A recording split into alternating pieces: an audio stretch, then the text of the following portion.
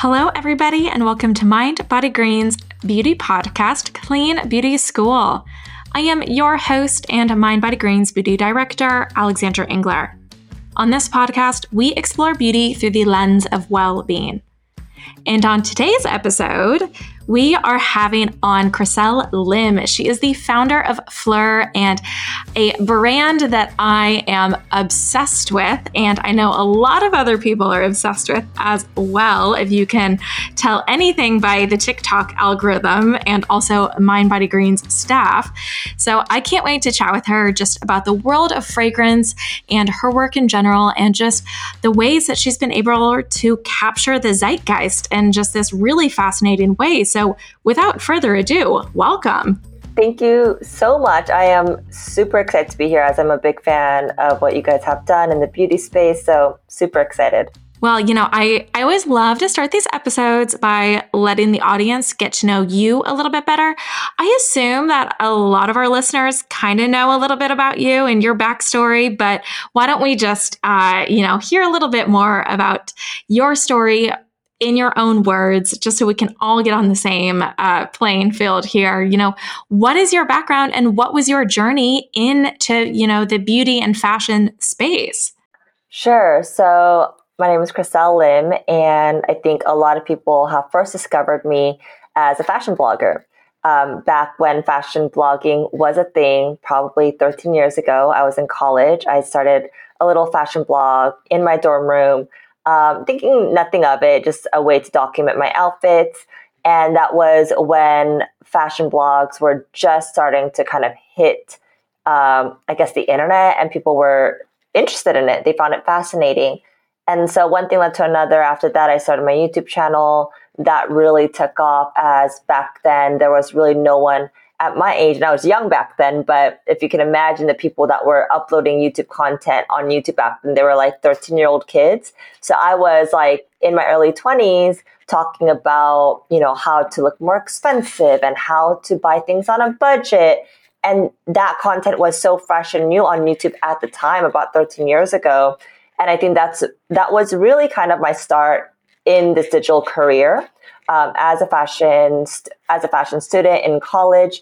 And I've been doing content creation for 13 years, still doing that. But my full-time work now is also with my company, Fleur. And so that's kind of me in a nutshell of how it all started for me. Yeah, you started back when it was really just beginning, and we had no idea that the social media and content creation landscape would look anything like it does today. Did you foresee that when you started this blog that it was going to, be able to catapult yourself into, honestly, like kind of this megasphere of like social media content creation? It's 13 years ago, no one could have known, right?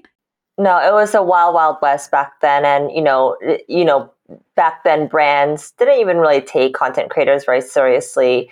And they would kind of laugh at us. I remember being invited to my very first fashion week, and I could barely get into my very first show because no one took us seriously, right? And I remember specifically at this one fashion show where a brand, it was Ralph Lauren, who sat 5 of us. It was myself, Brian Boy, Ami Song, Sincerely Jules, kind of the 5 of us that really started in this blogosphere.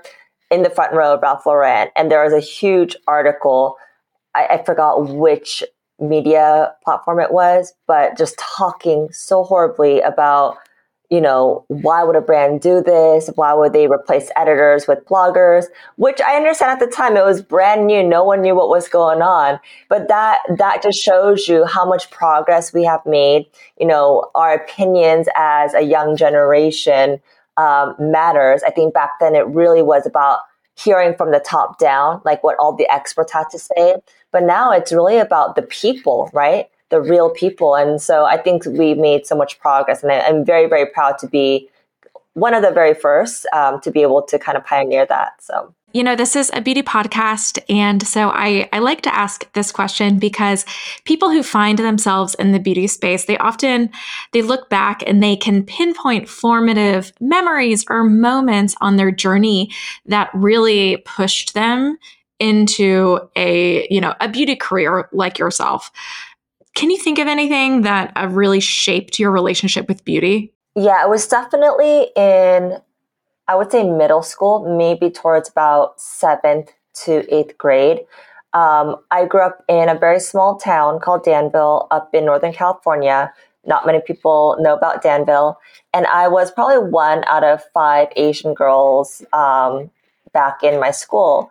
And I always felt very insecure about looking so different. Obviously, now I've embraced my culture and, my eyes and all the things that I used to feel so insecure about.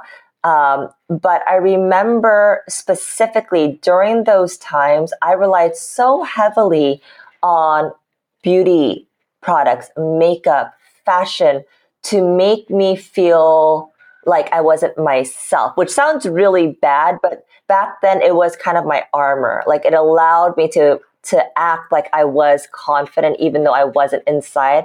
And it got me through my middle school and high school years. And I think a lot of people can say, I would have never guessed that you were insecure about yourself because you always had the coolest outfits or you always had like great makeup. And that's the only way I was able to actually feel like I could fit in and blend in because I just looked so different than all of my peers. And so I think my obsession with fashion and beauty really started in middle school. Yeah. It's fascinating how we use beauty can change over time.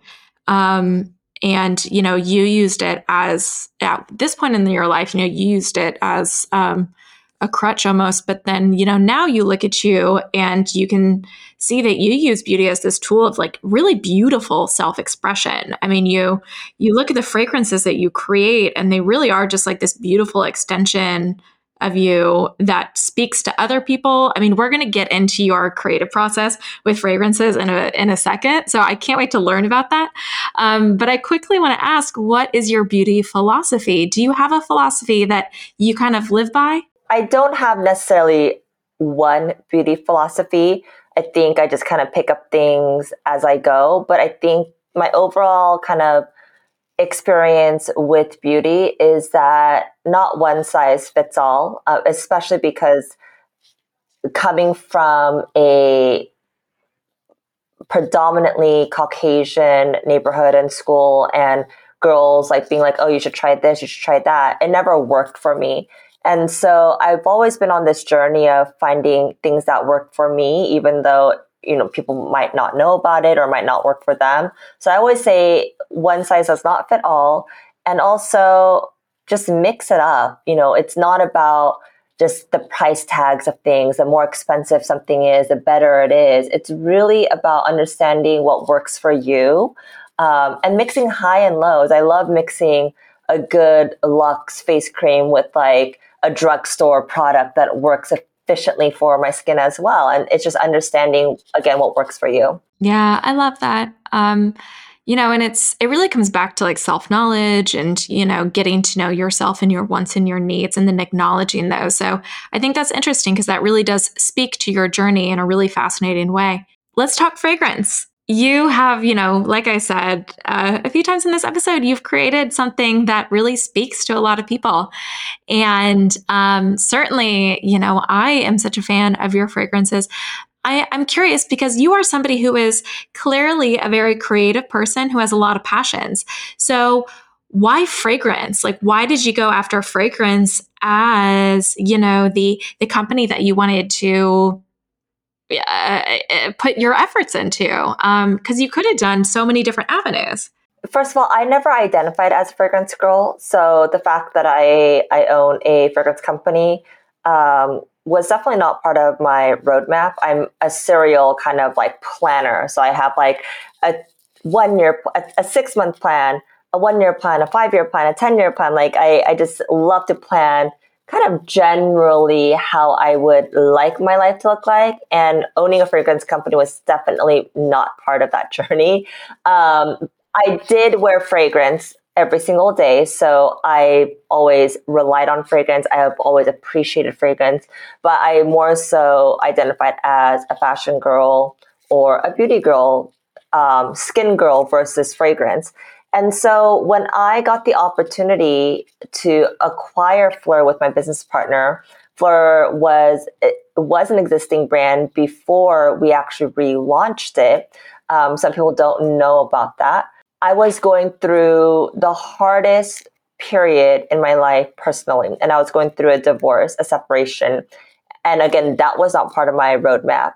And as I was talking to my business partner about potentially coming on board to acquire Fleur with him, there were just so many similarities between myself and Fleur. We were both going through kind of a rebirth in our life.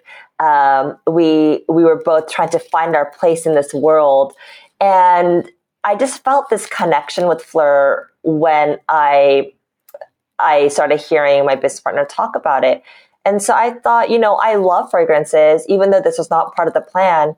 Why not? Like, if anything, if it doesn't work out, it would be a great experience for me.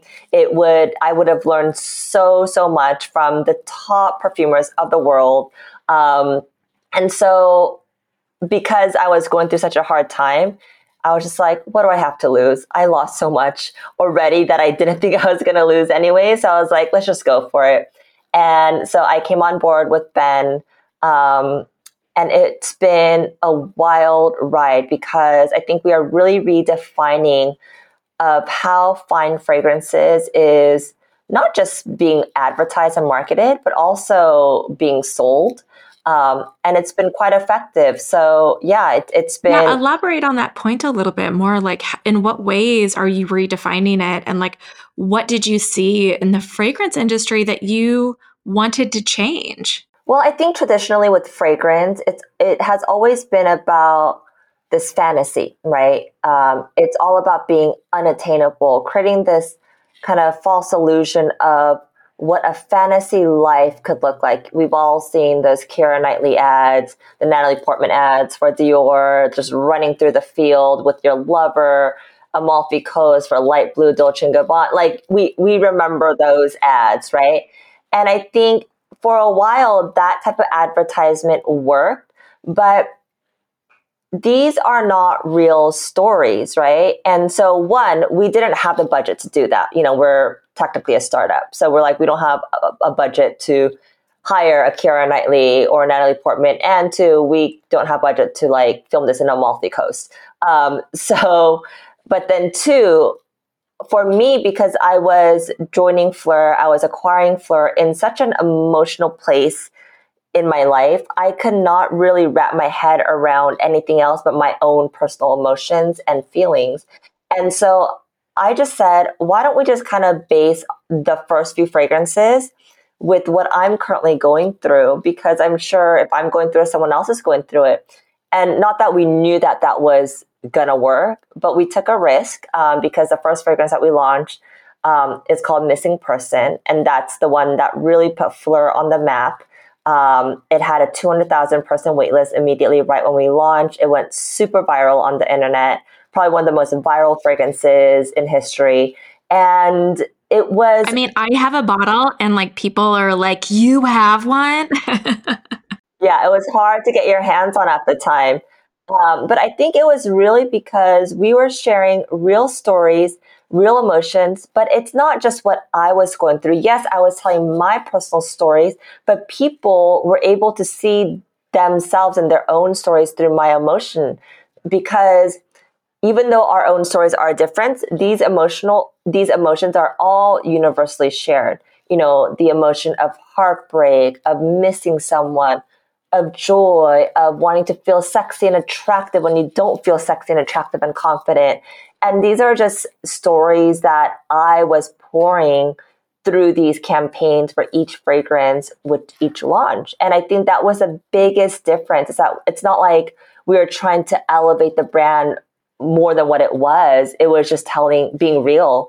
And people were sobbing as they were spraying Missing Person on the internet, talking about their own stories. And so it allowed people to really share stories. And even though it is first and foremost, a beautiful fragrance, I think too, it allowed people to kind of share their own experiences. And I think that is what really put Missing Person, how Missing Person went viral, is that it became therapy for people. It allowed people to feel seen and heard and be accepted for their heartbreaks. Yeah. One thing that I always love so much about the act of beauty rituals, such as applying a fragrance, is it really can be this means of connection. And beauty itself is, a really fabulous connector in this way. And I think fragrance in particular has a really, really unique way of doing that, just by the nature of how we smell things and how fragrance interacts with the brain. And that's all to say that there's something real and tangible there, in that fragrance allows for this universal connection and this shared experience. And I think it also speaks to something that resonates particularly well with Gen Z and millennials. And that is that Gen Z and millennials are really redefining how fragrance is consumed and worn and interacted with. So, I'm curious because Fleur has done so well, particularly with that demographic. What are the ways in which, your brand ethos and your brand mission of creating, these beautiful fragrance out of memories, why do you think that connects so deeply with those generations in particular? What are you seeing? What are you hearing from folks? Yeah, so I think we check off a few boxes. Again, there's no, I was able to share with you how we were able to go viral specifically from point A to point Z, I would do that. And I think everyone would want to know, but we truly don't know exactly how to go viral, but I think we do check a lot of these boxes off that the new generation, the Gen Z generation, and the next generation really care about. And one is that it's mindful, right? And so Fleur has always been, quote unquote, a clean brand, but we decide to actually take the word clean out just because it's not regulated. Some people may think one ingredient is cleaner than the other. So we don't use that word, but it's mindfully formulated with ingredients, and we're very transparent, which I think people do care about. The next generation of shoppers do care about, and we are sustainable at the same time. And those are things that this generation actually do care about, and it's responsibly sourced. And we also, at the same time, work with the best in class perfumers of the world. And the fact of the matter is that a lot of people associate that if it's a fine fragrance brand, that it's going to hit a very high price point. But we are not a high price point in comparison to kind of our competitors that also use fine fragrance perfumers. And so we want to make sure that it is affordable for the younger generation as well. It doesn't mean that it's less luxe. It's the same ingredients, the same perfumers that create Byredo and Santal, Le Labo. And so I think the price point is also there as well. And the sustainability side, and also the connection. I think connection is probably the most important part when you're trying to sell fragrance online. And I think this is where traditional advertisers, what they used to do is not necessarily I'm not saying it's not working anymore, but it's not as effective, because one of our mottos that we actually have ingrained on each fragrance box that you receive, it says, our fragrances are inspired by memories, moments, experiences, and feelings, those that are intimately personal and universally shared. So I think through each fragrance, that is our mission, is to really just tell our real stories and feelings. And through that, people are able to see themselves in each fragrance. Some people see themselves in Missing Person.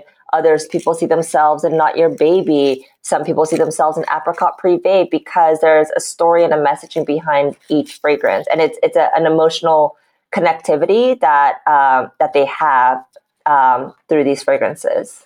Yeah, that brings up another point that I wanted to talk about, which is, I think in the past, we were so encouraged to find your signature scent. That was how fragrance was pretty generally marketed and talked about. And now, you see, especially with these younger generations, creating a fragrance wardrobe and using fragrance as a way to, express yourself, and using fragrance as an anchor for memories, to your point. And I think it is this really exciting way to use fragrance in your life. And, and it speaks to very much what you guys are doing. And so, I'm curious, like, where do you see fragrance evolving from here? Like, is there still a place for signature scents? Or do you think that we are forever in this world of, it's about mixing and matching, it's about creating a wardrobe? Like, how do you think that the world of fragrance is going to evolve from here? Yeah, so I view fragrance very much like my own fashion philosophy, fashion wardrobe, because I am a fashion girl. Some people may have a signature outfit that they are wearing all the time. Like, I don't know, I'm sure you could think of a celebrity that like has that one hat that it's like their thing. That's what they wear all the time, or like that, their glasses or whatever that is. But for the most part, I think generally people switch it up. There might be pieces that they wear more and often than not, but for the most part, they mix and match, they switch it up depending on their mood or where they're going. And fragrance is exactly the same. I think it was the fragrance industry that really sold us on that we had to have a signature scent. And I think you could really see that in the previous generation, or even in my generation, of how to buy fragrance, right? But that was all really marketing back then, right? That was how people were marketing you to buy that one scent for life and be kind of that loyal customer. Look, we're in a place, we're in a space, in a world where there's so many good options and good choices.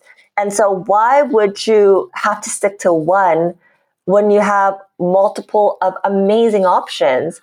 And so, yes, I believe in having a scent that you is kind of like your go-to. Like if you're in your hurry and you're like, oh, I'm just going to grab this because this is what I usually spray. But I wouldn't call it your signature scent. I would call that kind of your most worn fragrance. But I think having a fragrance wardrobe is just the future, is the now, really, of how this generation and the next generation will continue to wear fragrance. It's the cherry on top to your outfit. So if you're going to work and you're like, I want to look professional, okay, what can you spray that will make you feel more confident or make you feel strong and just powerful? That's one. Another day, maybe you are in a hurry and you had no time to get ready, but you want to feel cute and sexy. What is that one fragrance that you could just grab and all of a sudden you just feel like you feel attractive for the day? And so it just depends on what you're doing, how you want to feel, and where you're going. And so, yeah, I think it's changed a lot. I want to ask you about your creative process in creating these fragrances. I mean, does it start with an emotion or a memory, or do you get samples and you see what inspires you? I'm sure there's a lot of back and forth, but I'm so curious about the creative process that you implement with these. I am happy to share that there is no one creative process for us. I wish it was a little easier than how we do it, because usually every fragrance, it kind of takes us on a different journey. But for the most part, I usually have an idea or an emotion that I want to capture within a bottle that I want to express to the world. And then we will go to a perfumer that we love or that we trust, or a fragrance house that we know that we've been working with for a while, and share kind of how we want it to feel like. Because for me, I'm not a fragrance expert, I'm not a chemist, but I know how I want something to smell like or how I want to feel. So sometimes it's a matter of going to the fragrance house or the perfumer and saying, okay, I want it to smell like X, Y, and Z. I want it to feel soft and pretty, but I also like end it with something that's a little bit stronger when it dries down. What can you guys create? I want a happy scent, or I want something that feels very nostalgic where people will feel warm and cozy.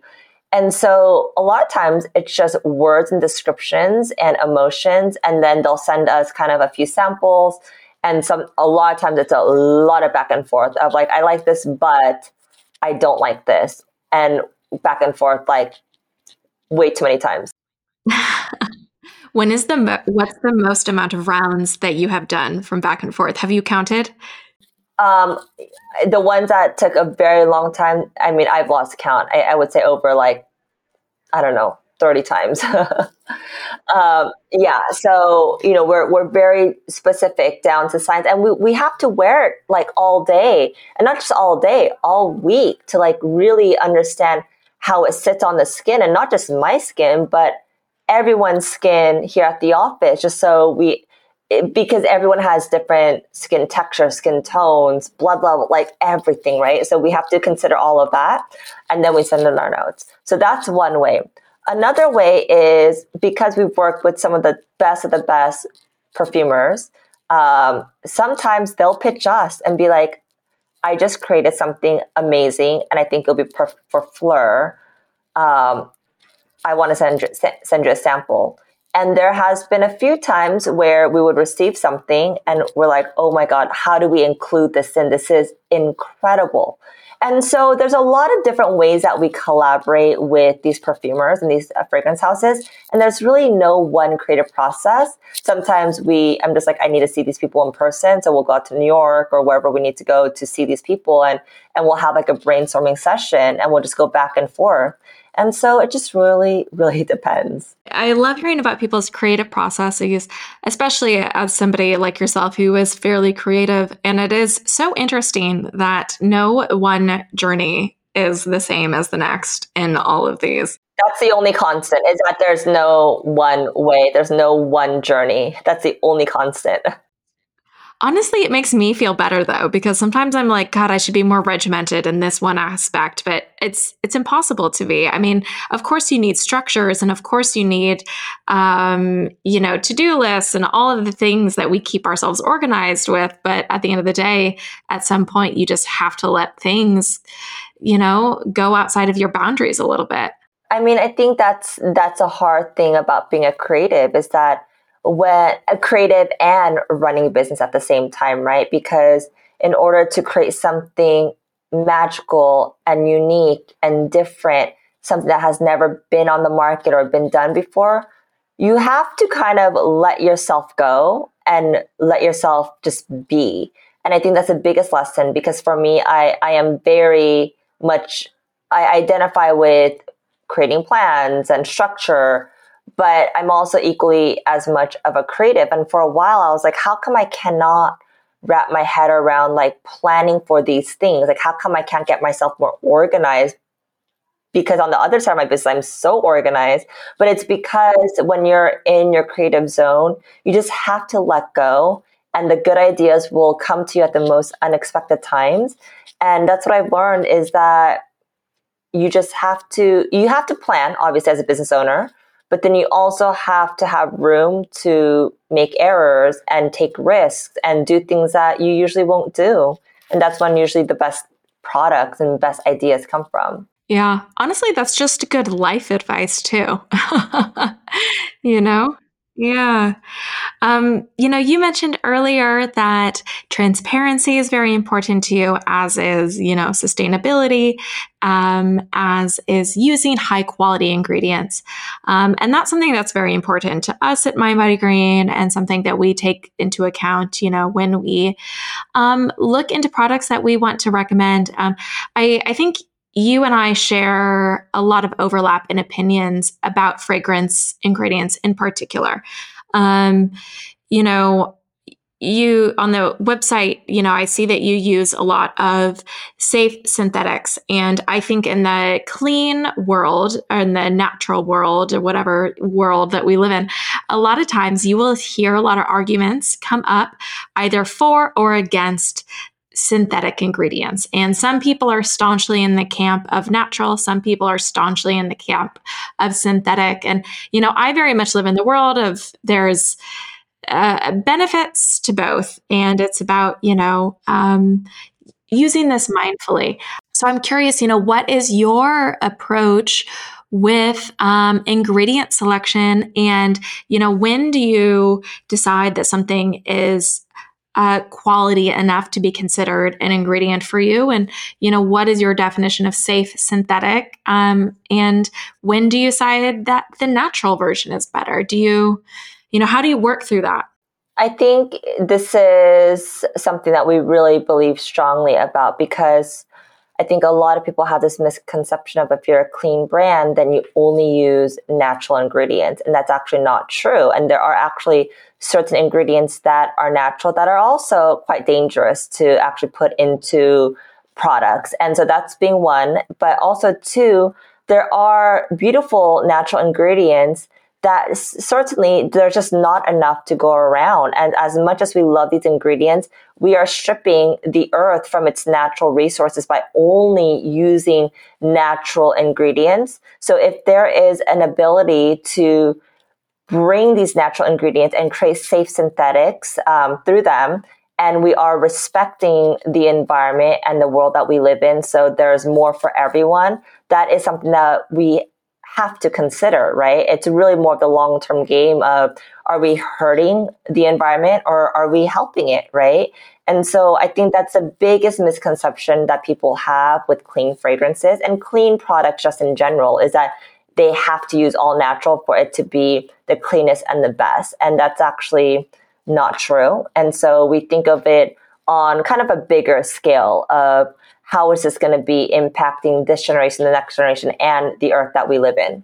Yeah, great answer. And, on the point of transparency, I think that something that's a little bit interesting that a lot of people don't really know about the fragrance industry is that the problem with, or the quote unquote problem with transparency isn't necessarily that the brand doesn't want to share stuff. Sometimes it's the fragrance house that is apprehensive about giving up, various elements of the recipe, so to speak. But you are very transparent with, your fragrances. So, I have heard that can sometimes be a challenge. Was that for you guys? How was it being so radically transparent in a world and in a part of the industry that is notoriously very tight-lipped? Yeah. So actually, that was one of the reasons why my business partner and I were so inclined to have Fleur in our portfolio and to acquire Fleur, was because it wasn't our idea to be completely transparent. It was the brand that already existed that was actually in the very forefront of, they were probably one of the first to just be so transparent in the fragrance world and list all the ingredients. And that's actually how they got on the map. They had built a very strong cult following because of this reason of just being super transparent. And it's something that you don't see often in the fragrance world. And so that is one of the reasons why we decided to acquire Fleur, because we thought that was just brave. And that is what, not just brave, but also what the next generation and this young generation is actually going to look at, right? I think my generation, I'm 37, so 30, I guess 35 and up, maybe. We were kind of like, if I don't see it, it doesn't exist type of mentality, right? If I don't hear about it, it doesn't exist. And so it's almost like these marketing tactics that these brands used to have work for a time being for my generation and the generation before, because that's how it was marketed. So if it doesn't list it, then it probably is good for you, right? But I think the consumer is so much smarter now. And I think this generation actually cares what they're putting onto their body and into their body. And so we just knew that if we were going to acquire a fragrance brand, it had to be transparent and it had to just be, people knew what they were buying. Sure.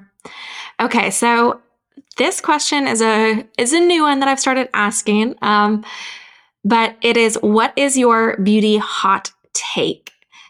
This is an opinion that is maybe a little controversial or maybe against the status quo, but, is something that you hold deeply. Do you have anything that comes to mind? So I get this question a lot because I think a lot of people in the beauty industry and also just consumers, especially young consumers, I just see them filling up their face with fillers and Botox at such a young age. And not saying that I don't get it. I do Botox and fillers as well, minimal.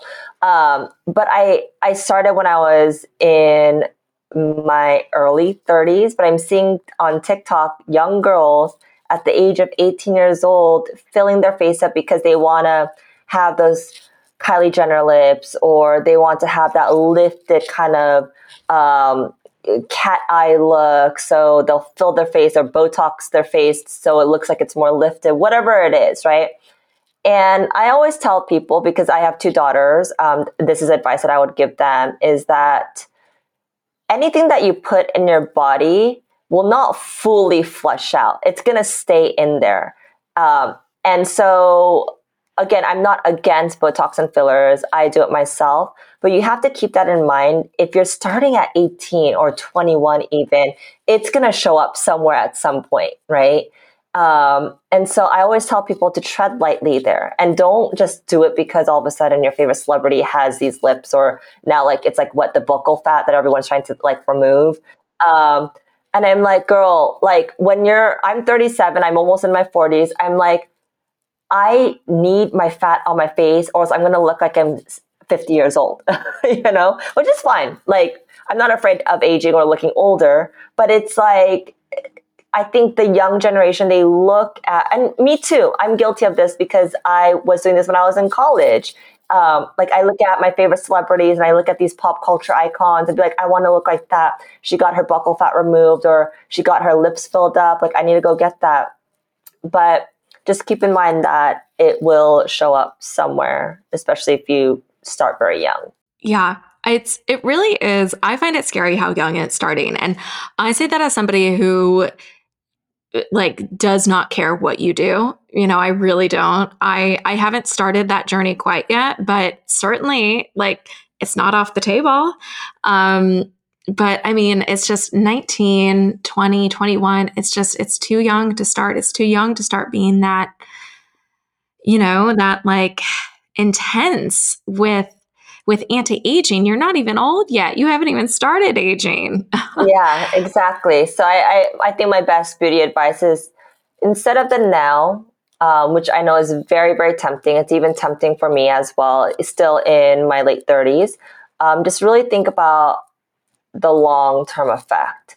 One example is, and this is also very controversial, I know a lot of people that are getting very thin from that new drug, the diabetes drug, Ozempic.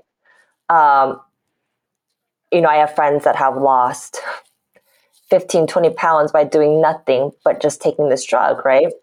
And of course, in the beginning, you're like, oh my God, that's so good for you and great. And you look amazing. And you say that you feel great. I want to try that. And I say this because I'm just being super honest. I think everyone has kind of that thought in their head of what if I tried it? How would I feel? How would I look? And so when you get there, you always have to remember to go back and be like, okay, but what are the risks here? What is the payoff? What's the payoff? What's going to happen in the next year, 2 years, 3 years, 5 years? A lot of people don't know yet, right? And so I think for anyone that's thinking about whether it's Botox, fillers, Ozempic, plastic surgery, whatever it is, getting your buccal fat removed, really think about the long term. And that's my only advice that I have when it comes to beauty, filling your face or doing plastic surgery is like, think about the long term before you actually go do it.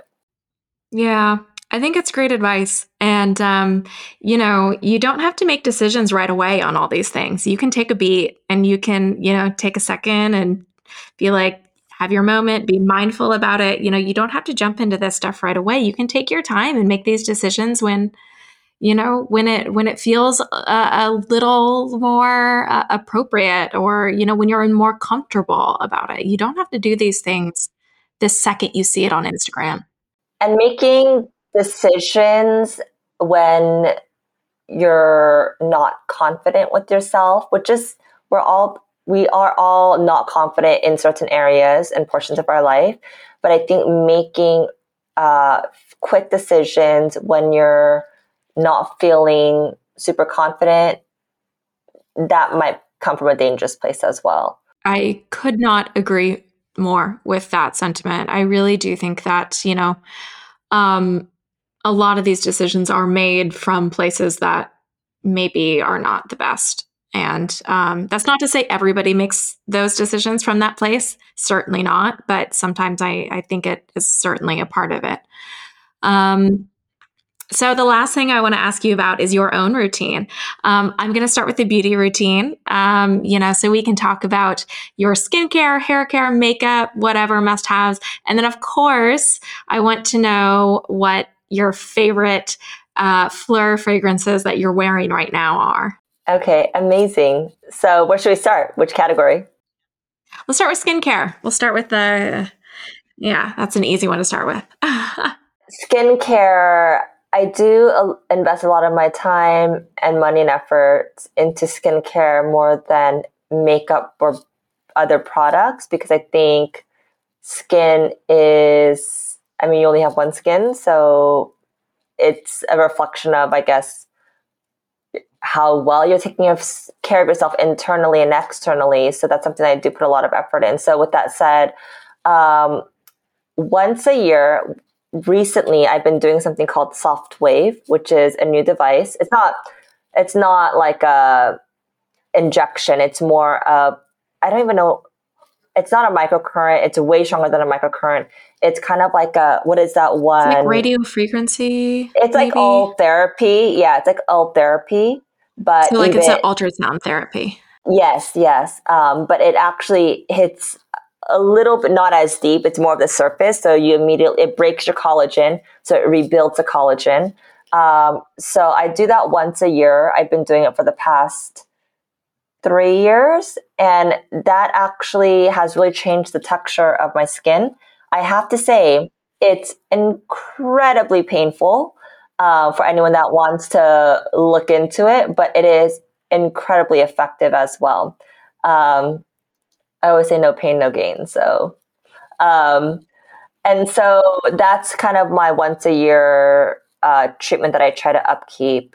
As far as skin products go, I do have combination oily hormonal skin. So it's a mixture of being oily and breaking out, but also aging and having fine lines. And so it's a balance of not drying out my skin too much because of the acne, but also moisturizing it. So I feel like I finally have my routine down. I whenever I'm not on these 3 products for my hormonal acne, I'd start breaking out again. But then I also use very moisturizing cream products to kind of balance that out. So the first product is Biologique, the P50 toner. I've been using that for years, and I always use that right after I wash my face. I also have been using for many, many years I don't know if it's Is Clinical or IS Clinical, their active serum, which also really kind of controls the oil production on my skin. And then I also have something called, it's this one retinol that you can only get in France. And it's like a letter. I think it's like A313 or something. It's like a letter and a few numbers, but it's the most hydrating retinol that I've ever experienced. I actually found this on the internet because I do a lot of research about beauty products of like finding, I'm a sucker for like, oh, things that you can't get in America. Um, and this retinol has been written about so many times that I had to try it out. And I've tried this retinol out for many years. And the minute that I get off of it, I feel my skin texture changes a little bit. So those are kind of like my three things that I do. Yeah, I'll get that from your team and I'll put it in the show notes for folks. Sounds good. And then on the flip side, because that's all a little bit drying, right? And again, I don't use all these products all at once. I'll like kind of, feel out my skin to see how it is. And if it feels a little too dry, then I will kind of slow down on the retinol and then only use the active serum or whatnot. So I just kind of feel it out. And then as far as on the really hydrating side for my skin, I've been using Caudipo Beauté's Synactive line, which is probably the most expensive moisturizer on the market.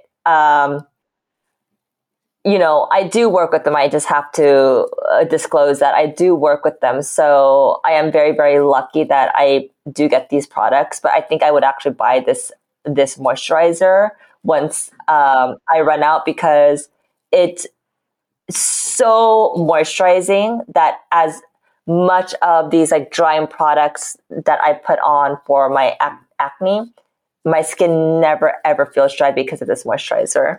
And so that's what I've been using as far as my skincare goes. Okay. Do you have any like makeup favorites? Makeup favorites. I have my makeup in front of me. What's in here? I do use my favorite lip is by Make Beauty. They have this lip serum. So it's like very, very hydrating. I have very dry lips as well. And it comes with like a fat brush. So it just kind of like feels really nice with application.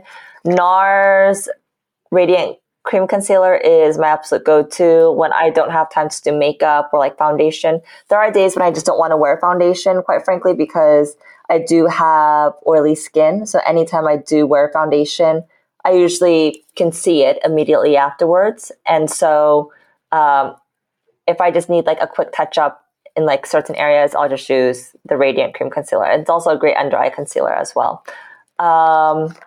That's one. When I do use foundation, this is probably my go-to, which is the Armani Luminous Silk. It's a good one. It's a staple.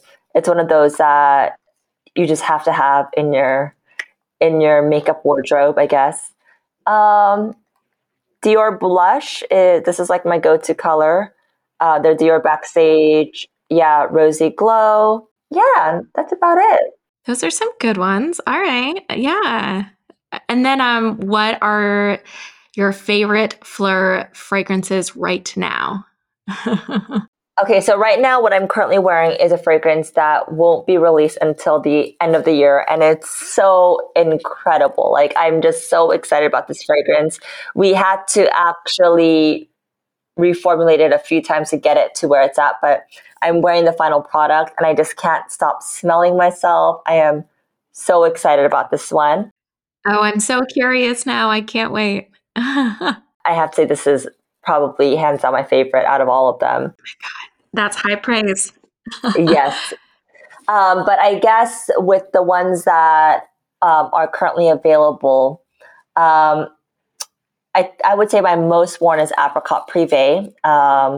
It's a little bit more of a stronger scent. It's juicy, but it has a woody kind of base.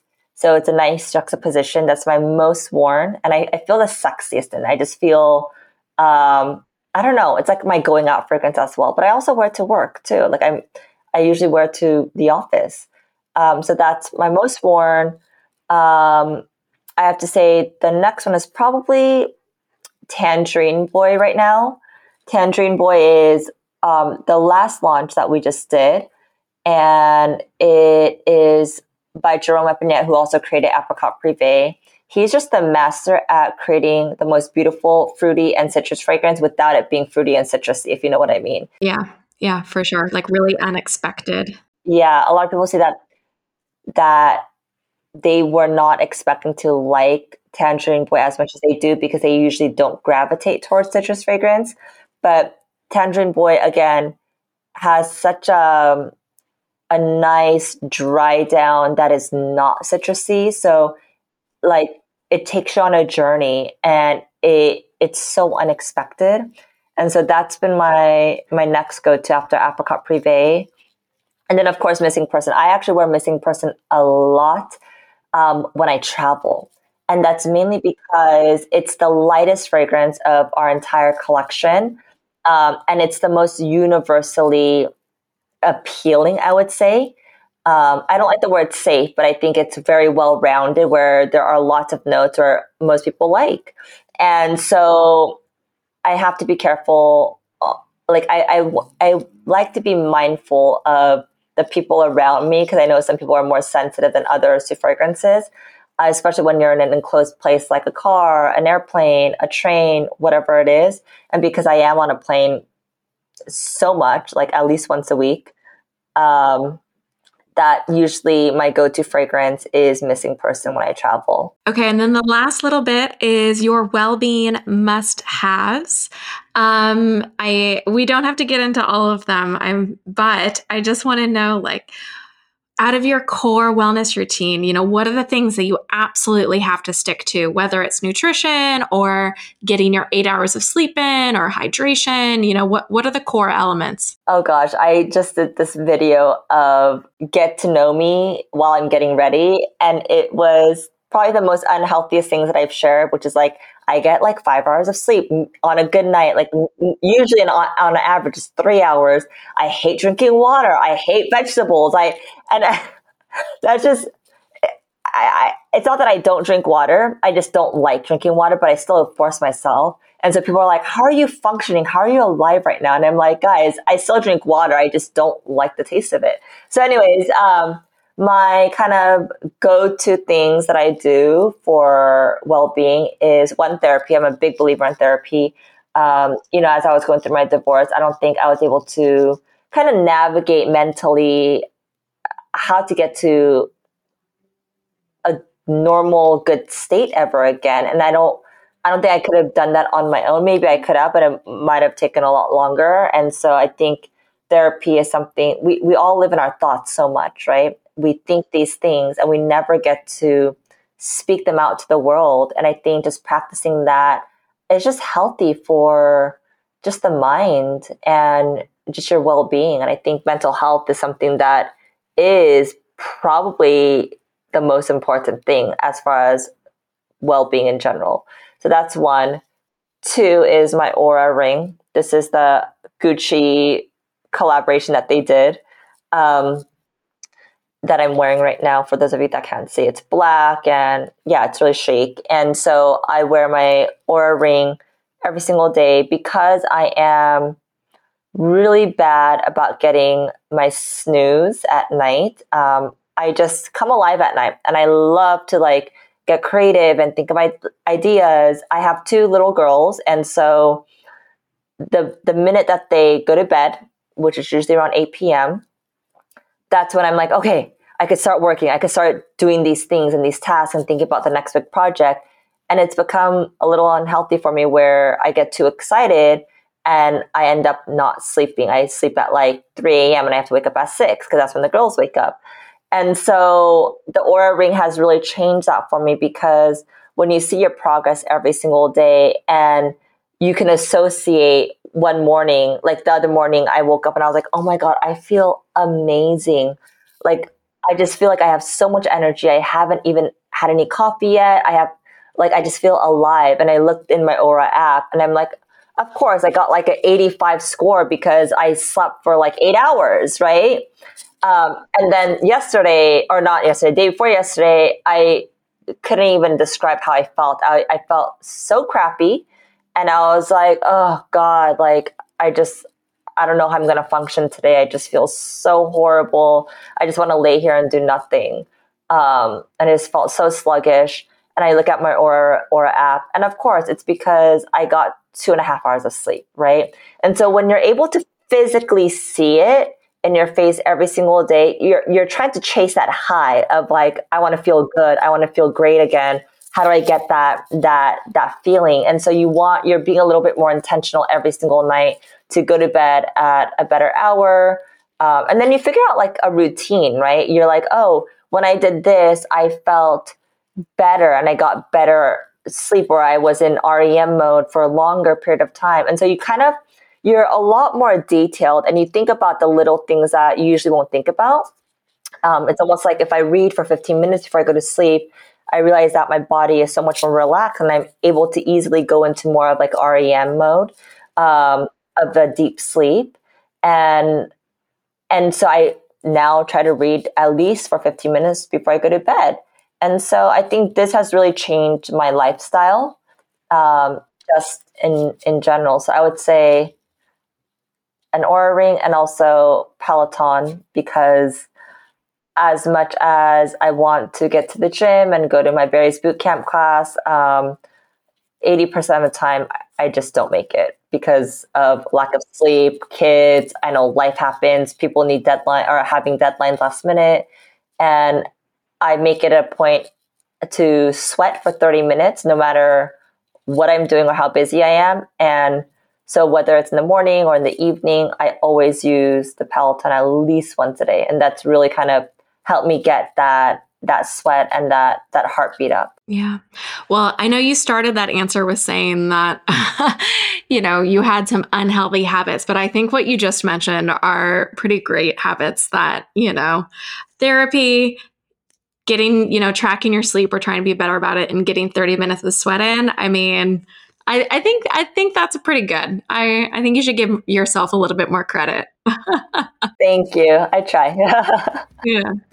Well, listen, thank you so much for joining me today. This was so interesting to hear about your creative process and hear about all of the amazing work that goes into these fragrances and just, some insights into the fragrance world and, how we're all using fragrance nowadays in our lives, because it is such a core part of, I believe, the beauty experience and even the human experience. So thank you so much for joining me today. Oh, thank you so much for having me. I had the best time chatting with you. Thank you so much for listening to today's episode. I hope you enjoyed it. For more beauty content from the team at Mind Body Green, you can always read along with our content at mindbodygreen.com, follow us on social media, and of course, tune in to next week's episode. If you enjoyed this podcast, don't forget to rate and review us. And if you ever want to reach out with questions or insights or thoughts, you can find me on Instagram at Alex_Blair_. Thanks so much for your time.